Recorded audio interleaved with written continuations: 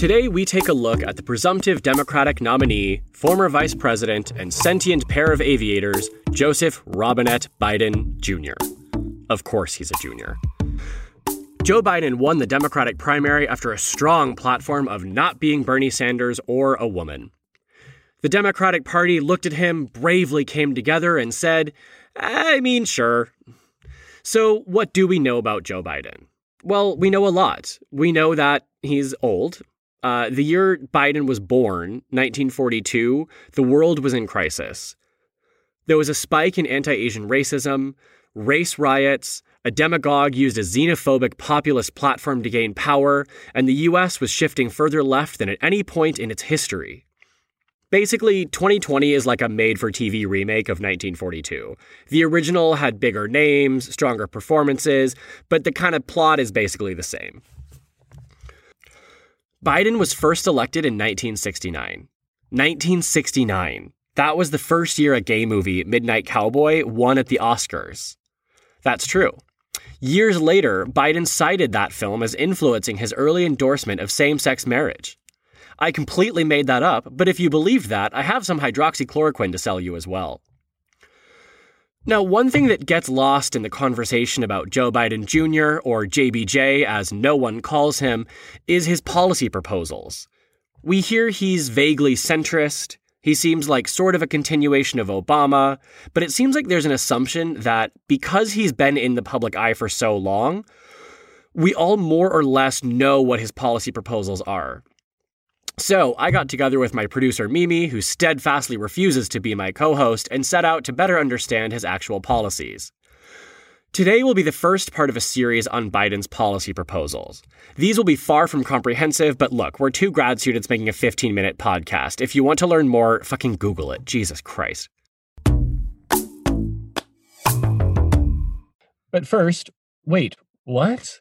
A segment in which my producer Mimi reads to me some of the most and least interesting headlines of the week.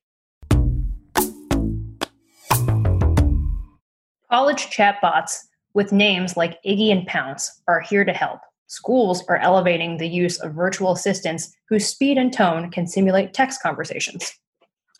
Iggy and Pounce definitely sound like two of those white kids whose parents tried to cheat on the SATs to get them in jail. Like, are we sure that... I feel like Iggy and Pounce, there's like a 99% chance that behind those two chatbots is actually just Felicity Huffman and Aunt Becky. Sellers of sex toys capitalized on all that time alone.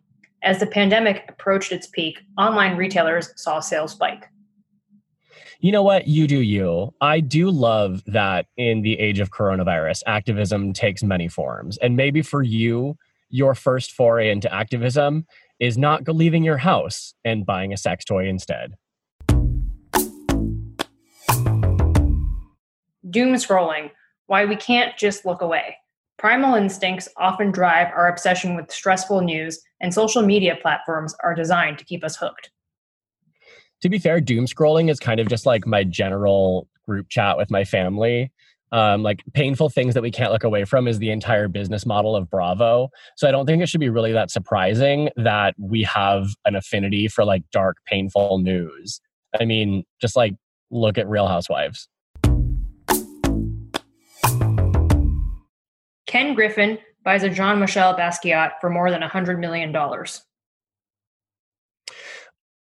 You know, I do think that actually was Basquiat's broader mission in between fighting against the legacies of imperialism, colonialism, and racism, was to produce art for white hedge fund billionaires. So I'm sure he's very happy in his grave right now.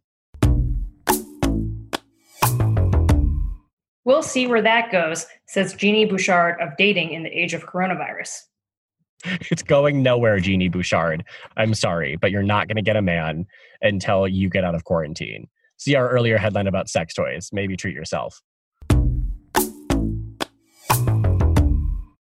Now, on to today's topic, Joe Biden's policies.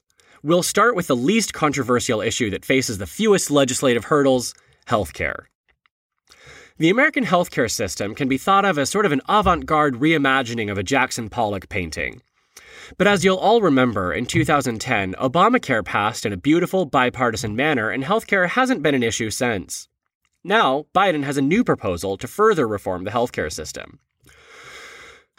Biden tried to appeal to moderates by saying that under his plan, if you like your current coverage, then for you, quote unquote, nothing would change.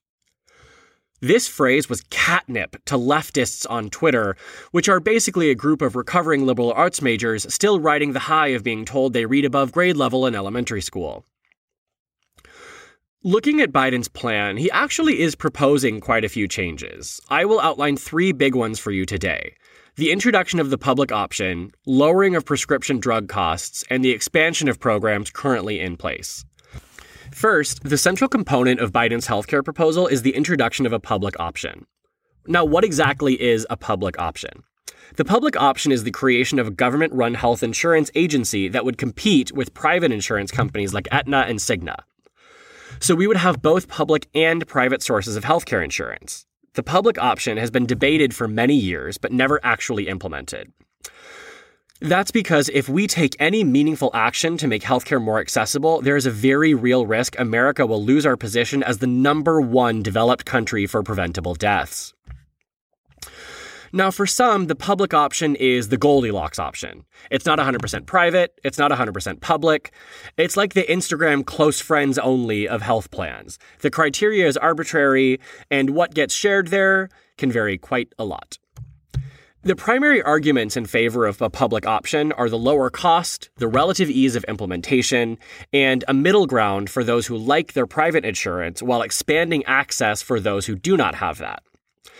While candidates like Bernie Sanders and Kamala Harris advocated for the elimination of all private insurance, the public option enables those who like their private healthcare plan to keep it. It's like what Obama promised, except this time it's actually true.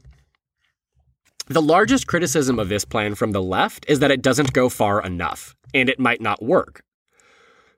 While the Biden campaign estimates the introduction of a public option would lead to coverage for 97% of Americans, benefits available under the public option can vary widely depending on the final bill that is passed. If it has very strong coverage, that would incentivize people to move to it, which would spell the death of private insurance anyway, and private insurance would fight back. If it provides weak coverage, only those without better options, meaning low income, would move to it, and then they might just end up with sort of a down-market version of Medicare. Many see the only true alternative to today's system as a single-payer system, where the government is the only payer for healthcare, hence single-payer. This has also been branded as Medicare for all. Now, in a perfect illustration of how aligned the left is on this one, I think the name Medicare for All is pretty effective. Medicare is extremely popular, it's understood, and the name feels intuitive. Now, my producer Mimi said, quote, "This is the worst branding idea since New Coke." We argued, she stormed off the Zoom, and we're no longer speaking. But I digress. The largest criticism from the right is that it harms some of the most vulnerable members of our society. Private health insurance companies. The Republicans fight for all people, at least the ones that identify as corporations. While some view the public option as an attractive alternative to private plans, if enough people leave their private plans and join the public option, the core business model of private insurers would be at risk. This is similar to what some progressive advocates have voiced. An ultra-strong public option could precipitate the slow, painful death of private insurance, like they'd been swallowed alive by the Sarlacc monster on planet Tatooine. If you don't get that reference, watch Star Wars Return of the Jedi and then ask your parents why they didn't love you as a child. A second key component of Biden's proposal is that he would repeal the law that prohibits the federal government from negotiating drug prices under Medicare. Yes, I will repeat that. Medicare is prohibited from negotiating prices of drugs with private firms. At present, Medicare Part D, the portion of Medicare that accounts for 80% of prescription drugs, is administered under a series of private plans, each of which negotiates separately. Repealing the prohibition on negotiation would mean the federal government would have major leverage in negotiating drug prices down and could drive down prescription drug costs. AARP estimated that Medicare could have saved over $14 billion in 2016 if it had negotiated drug prices. Now, of course, no seniors saw this analysis because they were too distracted by yet another cover of AARP magazine featuring what is definitely not a recent photo of Michael Douglas. #ElderlyBay. Note that the Trump administration has pursued similar policy goals to reduce drug prices in the past few years, but no reform was passed due to, what else? The pharmaceutical lobby. Third, Biden wants to expand coverage by making it easier for low-income and fixed-income families to get health care. He wants to decrease the age for qualifying for Medicare from age 65 to age 60. Research on whether that would reduce net overall healthcare costs for the entire country is actually hard to exactly quantify if we continue to have a mixed public/private system. But you know what isn't hard to quantify? How many 60 to 64-year-olds there are in the US? It's about 20 million. And guess what, millennials? Old people, they vote. And surprise, surprise, it's an age group that leans Republican. So this could be a pretty effective electoral politics strategy. Another part of his coverage expansion plan is to decrease the income threshold to qualify for what is known as the premium tax credit. This is an existing policy where if you make between 100 and 400% of the federal poverty line, and you get health insurance through the exchange marketplace that was established by the Affordable Care Act, you can get credits to offset your premiums for health insurance. Biden wants to make these credits more generous. He also wants to make it such that anyone who would beat income qualifications for Medicaid but can't get it due to inaction at the state level would automatically be enrolled in the public option. So to summarize, Biden wants to lower the cost of premiums for low-income families, decrease the cost of prescription drugs for all, and create a government-funded insurance entity that competes with private insurers. Now, to some on the right, allowing the government to negotiate drug prices and providing a public option makes them clutch their pearls and start shouting, "Venezuela!" To many on the left, this doesn't go far enough. This is an interesting and significant shift. While Biden is the centrist of the race for the Democrats, his embrace of the public option means he's actually one of the most progressive nominees we have ever had. In 2016, it was only after she narrowly won the primary that Hillary Clinton expressed tepid support for the public option in an effort to court Bernie Sanders supporters. While Biden's proposals may not go far enough for some, it's important to remember that the alternative is the GOP's healthcare plan, or rather, lack thereof. From what I can tell, the GOP health plan is placing a copy of the Bible, by which I mean Atlas Shrugged, into every hospital in America and then hoping for the best.